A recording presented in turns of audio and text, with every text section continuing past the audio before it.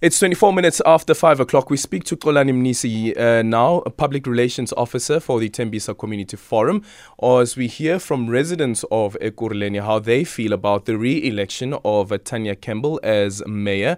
Remember, residents of Tembisa had a series of protests a few months ago complaining about a variety of issues, including service delivery and issues around electricity cost. Xolani, good afternoon. Thank you so much for making time for us. What do you make of what transpired at the Ekurhuleni Council sitting this afternoon? Good afternoon, Adrian, and good afternoon to all the listeners at home. Well, it was one of the political dramas that we didn't anticipate. However, as I mentioned before, as the Tembisa Community Forum, we were not having any interest in terms of who's running the municipality. What we've been interested in is who would really take into account and listen to our grievances and come to the community and take them into their confidence. So as a Tembisa community, we are beyond any political affiliation or political squabbles. The only thing that we want is just unresolved. So we have no sentiment, honestly, to what's happened today. We are just only glad that there is no need for us to start afresh in terms of any memorandum or anything.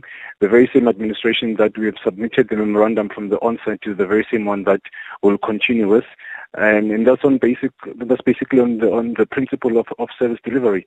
So we have no sentimental feelings about it. The only thing is that we hope that going forward we will continue working with the current administration to ensure that the needs and the grievances of the people of Tembisa are attended to. And since that last memorandum was handed over to the mayor, what is it that you expect to be done, and is there a deadline at all, considering, of course, that there was this political wrangling that took place for about 2 weeks?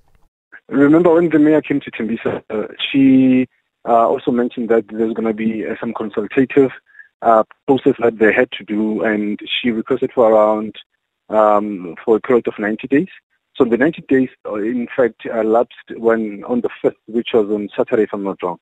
So we are hopeful that once the mayoral community has been convened, the Ekurhuleni municipality, led by the very same mayor, will come back to us, and so we can continue with the process of addressing those problems. So the memorandum remains. It's still the very same memorandum that we submitted before, and we are hopeful that going forth we'll have progressive talks and progressive actions being taken by the municipality.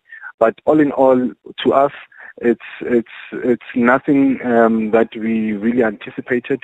The only thing that we are much more interested in is results and for people of Tembisa to get good service delivery. Thank you so much. That's Xolani Mnisi, Public Relations Officer for the Tembisa Community Forum.